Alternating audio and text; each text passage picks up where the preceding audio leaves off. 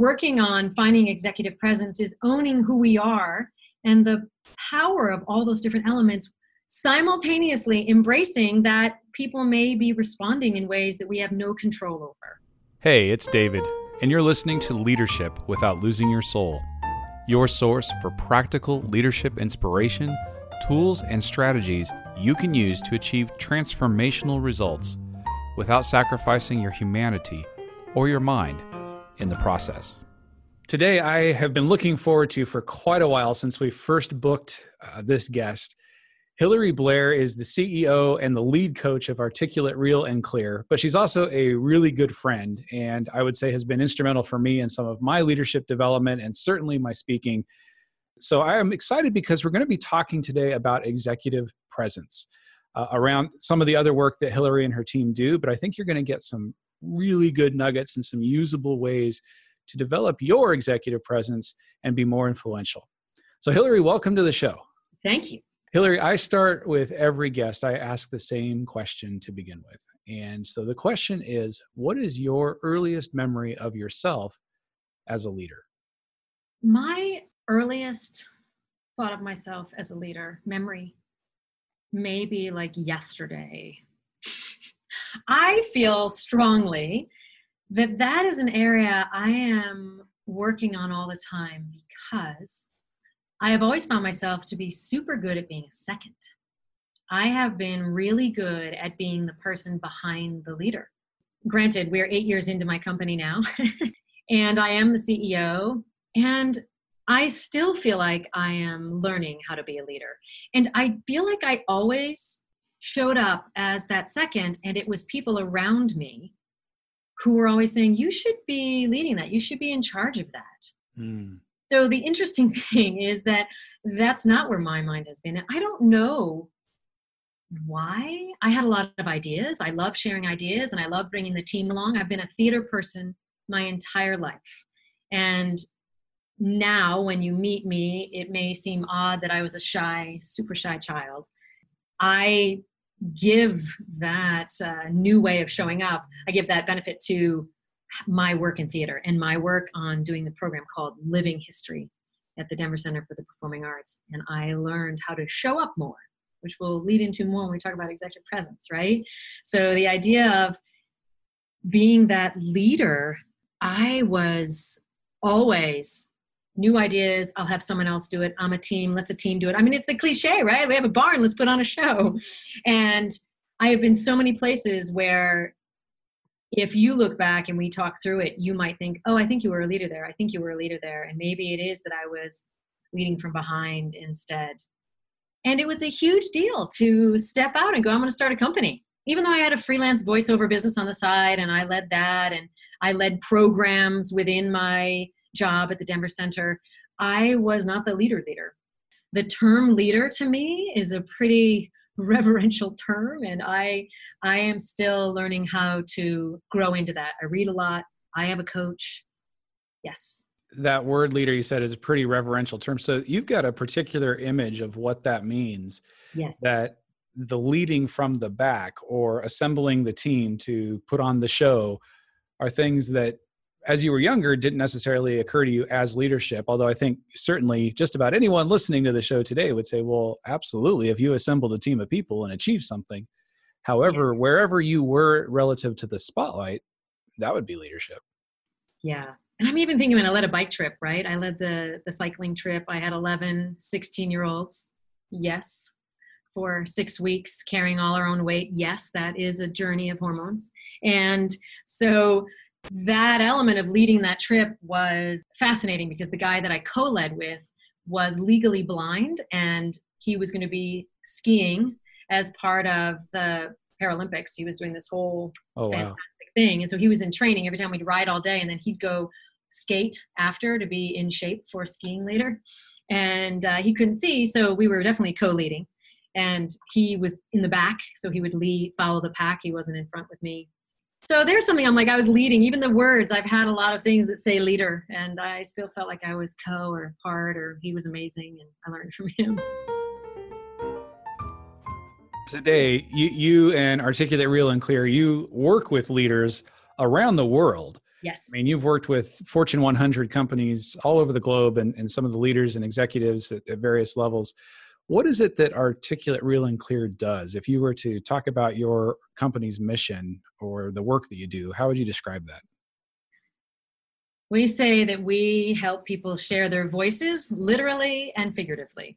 That shows up in any number of ways. We come from the performance background. When we work with people, we are using the insights and, dare I use the overused word, authentic expression of the self. How is that individual showing up? So what we do with people all across the globe is we figure out who they are and how they get to express their voice literally and figuratively. An analogy we use is that everyone can play Hamlet, and they have to say the same words, and they have to basically enter and exit at the same time, and yet they bring their absolute individual spin to it, their absolute individual energy to it, and that's what we're looking for. So no formulaic communication. And also checking in. How come, David, when you say something, you sound so sincere and connected, and I may say the exact same words, and someone may say, woo, a little sarcastic, Hillary. So how come we show up so differently? And how, therefore, do I understand my instrument and my energy and be a leader with showing up in the space with that knowledge? And how do you? We work with a lot of emerging leader programs as well, which I adore. So a number of companies will have emerging leader programs, and we get to come in and help people sort out what they've been told they should do from how they actually express better. I was just working with someone on that, and he's amazing. And he has some constrictions coming in, right, that are shutting down parts of him because he thinks they're wrong. And I'm like, oh, no. That's a great gift. How do we find how that works for you? You don't have to edit it out of you. Well, I think that message is so freeing and liberating and empowering. And I want to dive deeper into that. I think the people listening to the show today, if I could get everything, if nothing else out of this interview, that is, I think, the message and how you show up. Because, so I was talking with this is a regional president I was talking with a week and a half ago. And he said, almost started the conversation, I really want to work on my executive presence. Mm-hmm. Of course, I said, so what do you mean by that? And I'm going to ask you the same question in just a moment, of course. But he said something very interesting. And I think that he was real about himself in a way that maybe many people aren't. But he said, early in my career, I was sitting in a company meeting, large company meeting, and the CEO walked in, shook some hands, was navigating the front of the room. And he said, I remember to this day telling myself, now that's a CEO. Mm. I said, well, what was it about that did that? And what he described was charisma and presence and a command of the room, warm and friendly, and yet clearly respected by everybody, and almost genuflection and so on. So he had a particular image of what executive presence meant. I suspect that's not your definition, and I'm curious what your definition of executive presence would be to start. It is in showing up. It's an energy of showing up. So there are elements of what you just expressed that I do absolutely agree with. It shows up differently on people. When someone asks me, I'll say it's building trust and understanding that we need to communicate in dialogue and not monologue. There is an element of what it means to see other people and be seen in it. So we train around the 4 pillars of presence, which come from the theater world.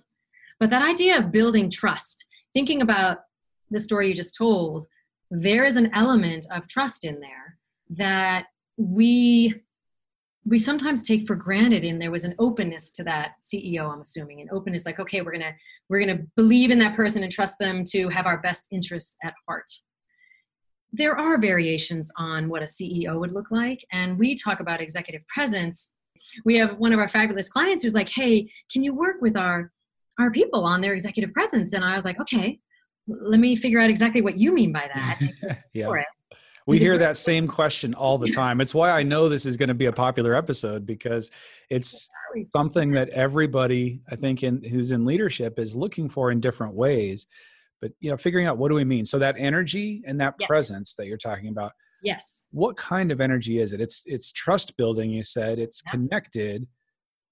How else would you describe it? Yeah. And there's an element of when we talk with people is that when you enter the room, we want to make it easy for people to know who you are instead of making it hard. It's connected to that we do judge a book by its cover. And that can be annoying until you realize that as human beings, we are always assessing things. We're very visually oriented. And so we'll share an idea that I judge a book by its cover. That's why I'm walking by a bookstore and I pick up a certain book because I think, ooh, I connect with that. I'm going to know what's in there. And honestly, think about it also. We have amazing jobs. People are designing books because we judge books by the cover. We are deciding which ones best connect to what's inside. And if you pick it up and flip over the back and then you read the back and you're like, oh, totally. That describes exactly what I want. If you then get home and start reading the book and it's not what you thought it was going to be, you're frustrated. And that's what we're exploring with executive presence, is that idea of how do I show up, speak up, bring my energy so that you know what you're getting. It's why it does matter what you wear to a degree, not that we have to follow rules. What I'm expressing is that what do I need to wear to make it easy for you to know who I am and what my energy is? What do I need to express myself if I need to go a different direction and therefore challenging who you are? Then that is the energy that I'm creating with dress, with my energy. So I don't want to spend too much time in the external because as important as that is, it isn't the only element of executive presence. It is important. It matters. It matters why. So for me, there's also the element of it matters if you're male or female or on the continuum of where you are. It matters if you're old or young. Those are elements of our executive presence and our nationality and our race. And we can't ignore that, and recognizing that it's key. So I don't want to discuss executive presence, pretending that I'm not aware that we show up in multiple ways in the world: size, shape, gender, color, nationality, languages, everything. I want to acknowledge that. And then because executive presence can get hung up on the outside, I want us to acknowledge that that is one of the things that we coach through, is recognizing when I enter the room, there are assumptions being made about me because we have human beings seeing us. And because human beings are judging and creating story, we don't want to suspend judgment and suspend story. That is the strongest human quality that we have. We are always judging to see if something's safe. We are always creating story to understand. That's one of the most beautiful things. So if we understand that people are doing that, and we ask people to understand that if they are judging, to judge with curiosity and not condemnation, right? And to recognize the biases in their stories, to understand where we are. If we're recognizing that and empowering the fact that how we enter a room and what story people are putting on us is part of our package and part of our executive presence, we own it instead of pretending that's not happening.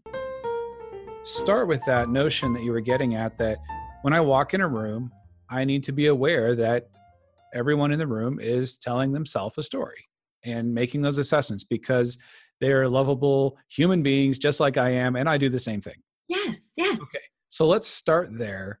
And you talked about the range of personalities, the range of body size, gender, all the different ranges that people come in.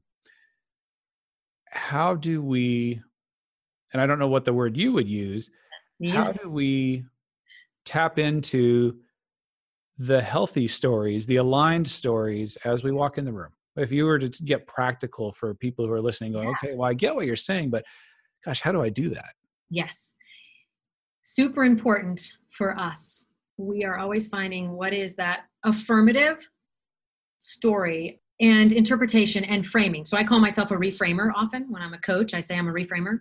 I am always finding the strength in the story, because we will find, as the individual, we will find what is wrong with the story or wrong with that part of ourselves, personality, skill, whatever it is. And for me to find that affirmative side of it. I use the word affirmative versus positive because positive has that Pollyanna thing. And sometimes the affirmative isn't a positive thing.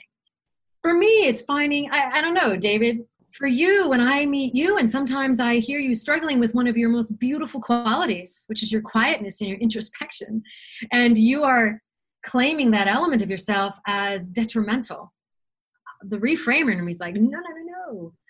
That is an amazing thing. So the stories we're telling ourselves My job in life, in finding your voice, literal and figurative, is to help you give voice to those elements of you and see the affirmative side of them. Understanding every side of us has a shadow, right? Every personality trait.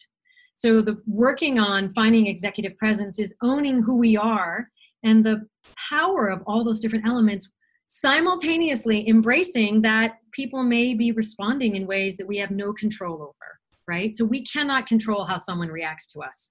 We can control how we show up. One of my favorite quotes from a leader up in Omaha was, he said, I don't know, Hillary, all I know is I'm aware enough to know that I'm not aware. And I went, oh my gosh, what a brilliant executive presence comment, right? So he was bringing us in to train his leaders. And that was his sense. It's like, we're aware enough to know we're not aware. And that is super aware and aware than most people. Executive presence, you must have a self-awareness, not a self-paranoia, not a self-beating up, a self-awareness of going, wow, some people, this is how I land on them. And some people this, what can I adjust to make it easier for people to hear me and see me and receive me? And I can't take full responsibility for it. I can only take some. The thing is, most of us get frustrated, and this is where executive presence can backfire on us, is we can get a little upset, angry, frustrated that we're not landing the way we want.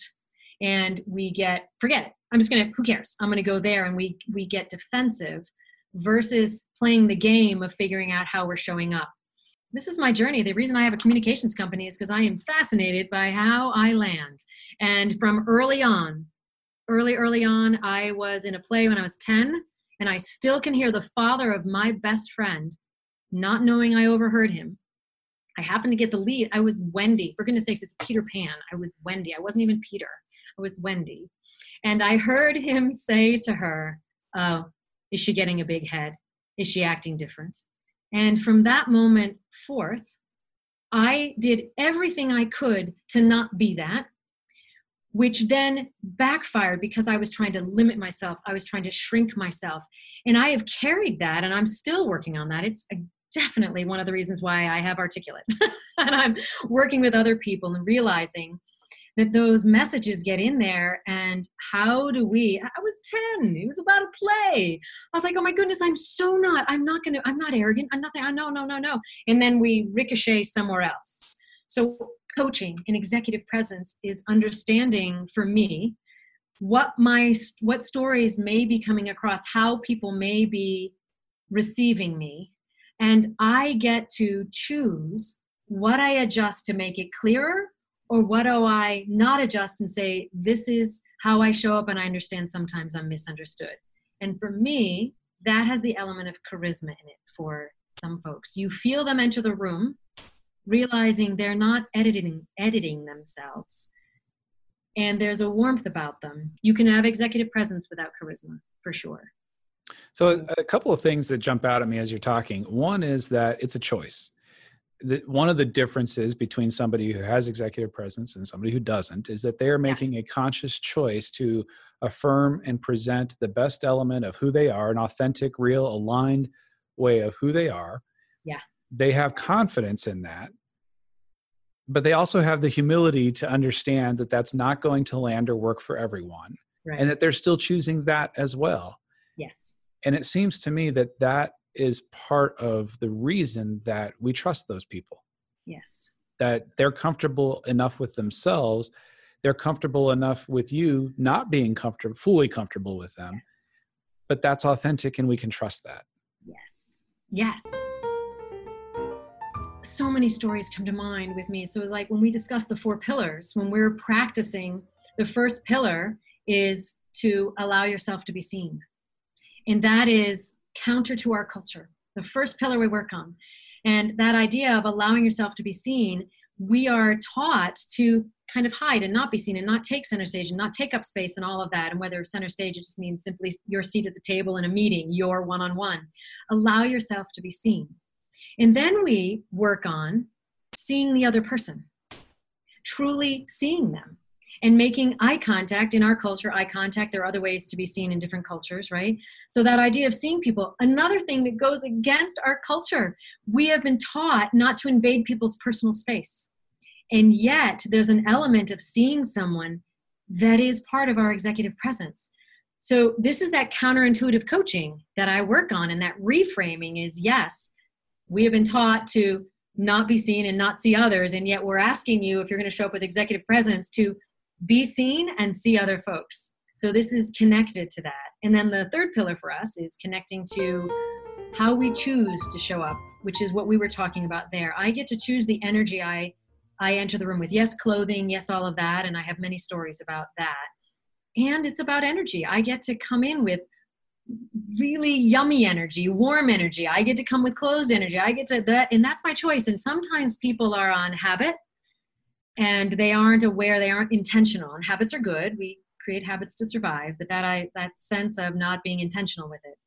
The fourth pillar, and sometimes we talk about that third pillar is where charisma lives, which is I'm choosing how I show up. I'm seeing you. I'm allowing you to see me. The fourth pillar for me is where you become a leader and have executive presence, and a leader at all the levels. And the fourth level is to receive being seen.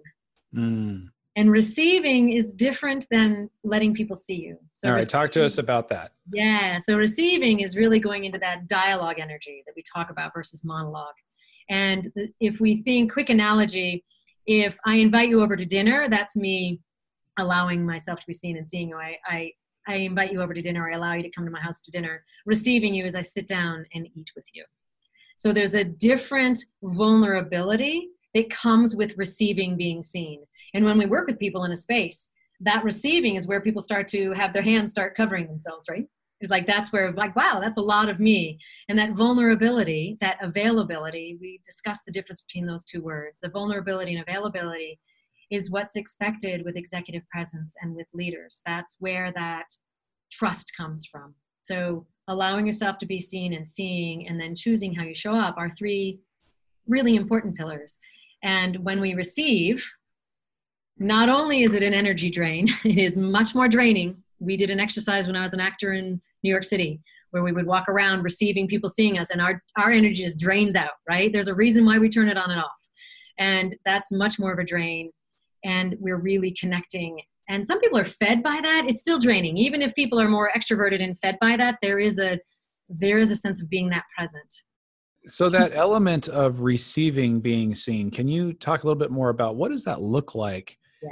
You know, somebody's listening to this driving in, or they're going to work tomorrow. And so, totally. Gosh, I want to receive being seen, and they're going to work through the other three pillars first, but how do you do that? What does that look like? And I would say what it feels like.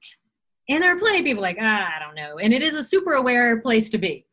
And a couple of the things to watch for as you receive being seen is that there is a sense of it being, okay, now it's all about me. I'm receiving being seen. And if I am in front of people, then it's about me. And how we want to counter that is to remember that I'm receiving being seen, and everything that I'm sharing is about you. And I want you to get one thing that I'm sharing. I want you to have one technique, one idea that you can move forward. So our objective of connecting with people, we want it to always be about the other, because some people are like, oh, if I'm receiving, then am I all about myself? That's the counterintuitive energy about it, is that if I'm receiving you, then I am able to be aware of what you need more. And it will feel like super vulnerable, and you will find you'll do your typical things. You'll close off physically. Your voice may close off. Oh yeah, I'm good. I'm open. Like, there are vocal things we do when we are not allowing ourselves to receive being seen.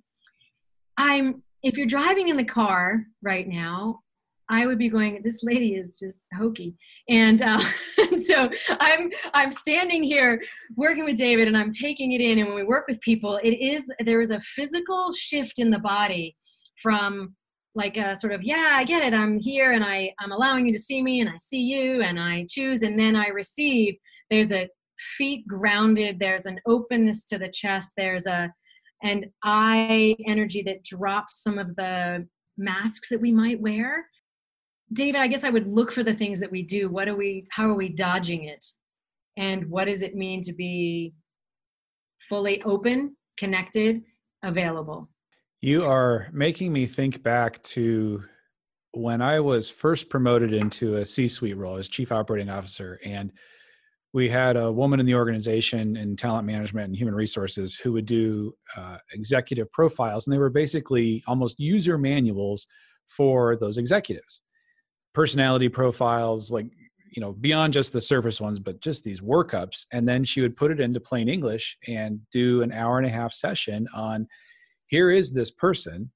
Here is how they like to receive information. Here's how, if you want to influence them, the way that you should probably go about it. Here are the things to look out for. Just, we're all human, but it was a fascinating experience. And I loved the learning. I loved the self-information aspect of it. But holy cow, when it came time to be the center of attention and talk about me, everything that you're saying is resonating, because now I'm recognizing, going back, just how guarded and uncomfortable I was. And I even expressed my discomfort. Sure. And I had somebody who had been my supervisor when I very first joined the company pull me aside afterwards and say, what's going on? Yeah. And question and challenge. And in her own way, she didn't have the training or background or depth that you're talking about, but in her own way was saying, listen, this is about us. It's not about you. Yes. And how I wish I had had that all those years ago. That is a phenomenal point to be able to receive. And I like what you were saying in terms of how can we know if we're doing it? Well, look for the signs that we're not. Right. Are we guarded? Are we grounded? Or versus, I know, like you said, grounded, are your feet square underneath you? And I know that's a metaphor, but it could be a physical reality. Mm-hmm. I sometimes call it the whack-a-mole syndrome. So that's from an old game at a fair where you pop one mole down and one pops up, you pop it down. You get rid of one thing, it pops back up. And silly example, like I stop eating donuts, start smoking, stop biting my nails, that kind of thing. Like you get rid of one thing. And when we're working on showing up in a world that is pretty intense at telling us what we aren't doing well in so many ways, our body will always try to protect us. And we need to honor our body with that. That's one of our big things, is we say, honor our habits. Our habits are there to protect us. So when anything that shows up that closes off, if I do a voice that's a little bit different, if I cross my arms, all of those things, we don't like slam ourselves for them. We say, fascinating. Thank you, body, for showing me that this may not be the safest choice. Being a leader and being a CEO and being in front of people is not a safe choice. It is not safe, right? It's not. We are in front of people. We are leading them. We will get negative feedback, ideas, energy, all of that. And our body will constantly be trying to protect us. And recognizing, as we work on that fourth pillar of receiving, being seen, and being about the others, is making the choice to keep opening up and keep being there and keep receiving, being seen. And then only if we decide it's okay, only if it's in the environment that we've decided for that. If you're somewhere where it's not, trust your body, close the arms, close the voice. We want to make sure that we are honoring ourselves for the learnings we carry into every environment we're in.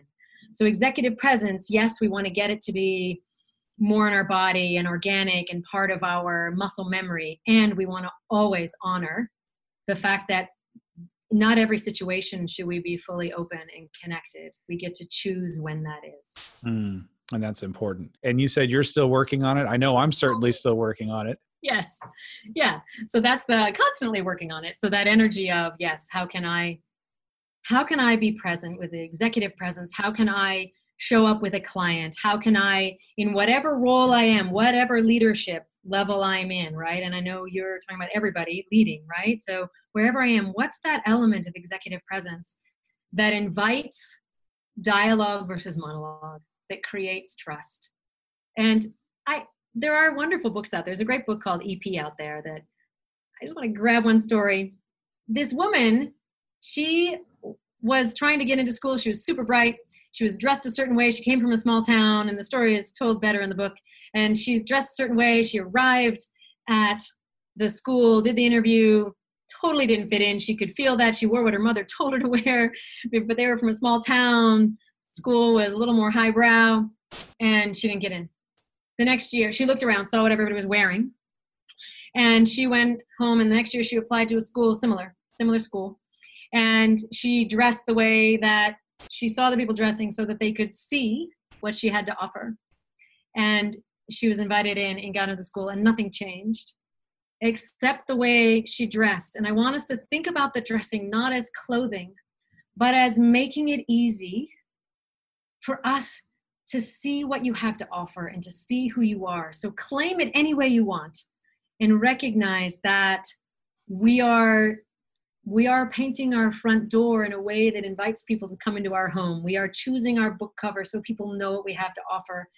And to find that as an inviting challenge instead of a negative to eschew.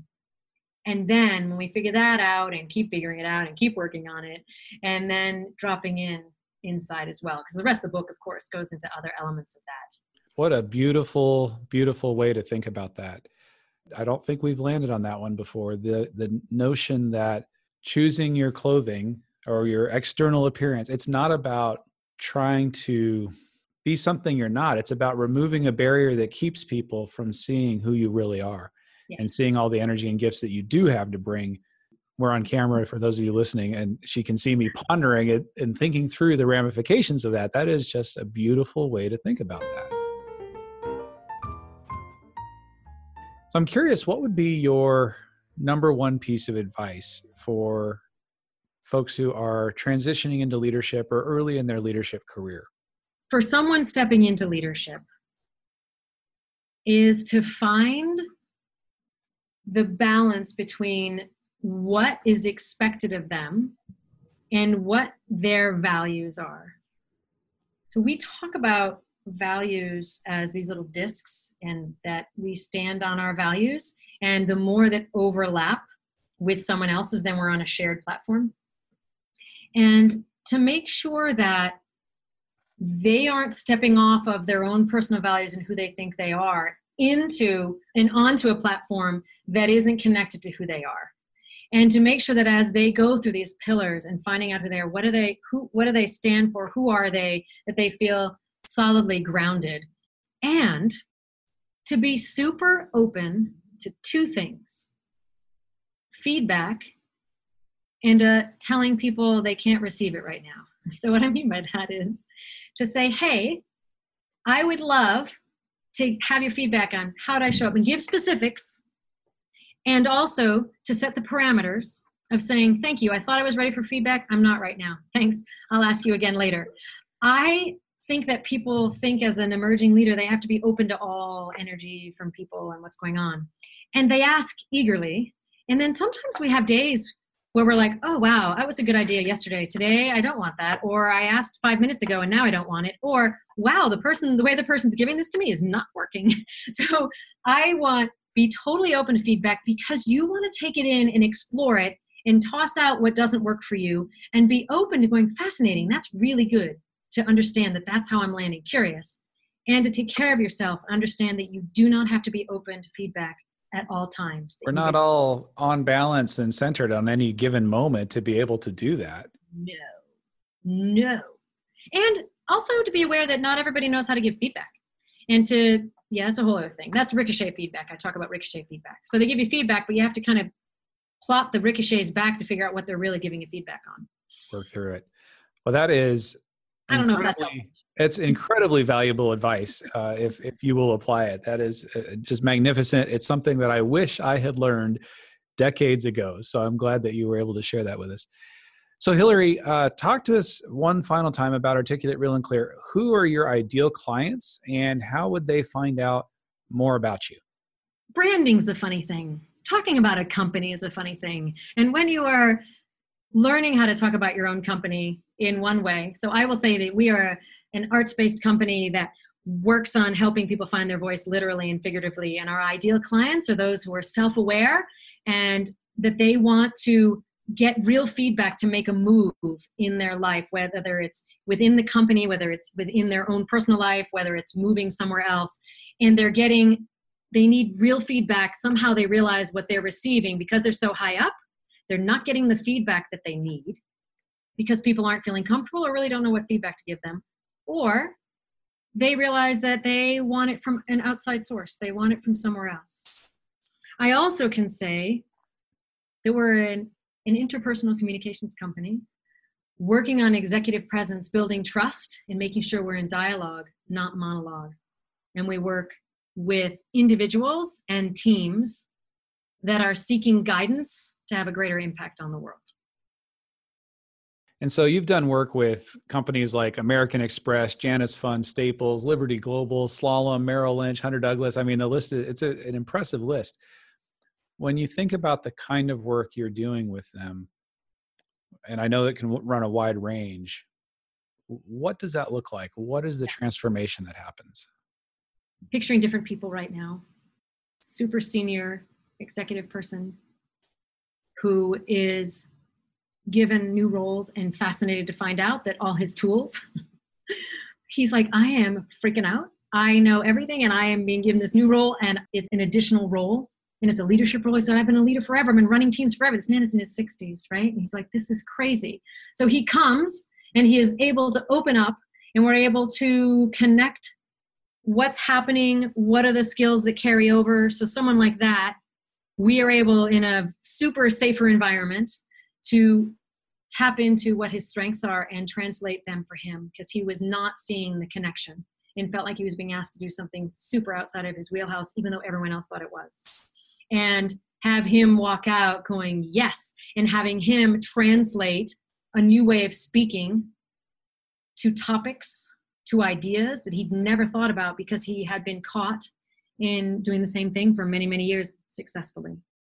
We have young people coming in who are super energetic and then attempting to tamper that down, to tailor that to the needs around them, to stifle themselves because they are quote unquote too much for people. And we help them figure out how they can be a lot, but not too much. They aren't too much. I want to make sure we say that. So they're a lot, and how they get to reframe that they aren't too much for anybody and how they reclaim what is being stifled in them as a gift and share it in their communication. So we work with individuals, whether they're getting interviewed, whether they're coming because someone sent them, whether they're seeking it out on their own. And one of our big things is if you get sent, we say, boy, what a gift. What an absolute gift that you have been given time to work on yourself. Because sometimes they come disgruntled, like they're broken. We're like, oh no, what a gift. So having them show up and walk out in the world, able to connect, able to see others, able to hear others, to listen with a more understanding and empathetic ear, and to be super aware that it's a journey and that they have ups and downs. If all of that sounds promising and transformational and valuable to you, I will vouch for the company that it is, because I'm not just a friend, I'm also been a client, and would definitely vouch for that work. Hillary, how do they find you? Yeah, so we are at articulaterc.com, and that's articulate, real, and clear. So the RC stands for real and clear. Articulaterc.com. Connect with me on LinkedIn. We work with one-on-one teams. We do speaking gigs. Obviously, we have a lot of online. We work virtually and in person. Fantastic. Hillary, thank you so much for the time today. And I know that if we can apply just a few of the tools that you shared with us today, they will be transformational and certainly help us choose our presence, that fourth pillar of receiving in a way that goes from monologue to dialogue and is serving others. So transformational. I know I'm going to be continuing to think about that one as we go on. So thank you so much. You are so welcome. Thank you.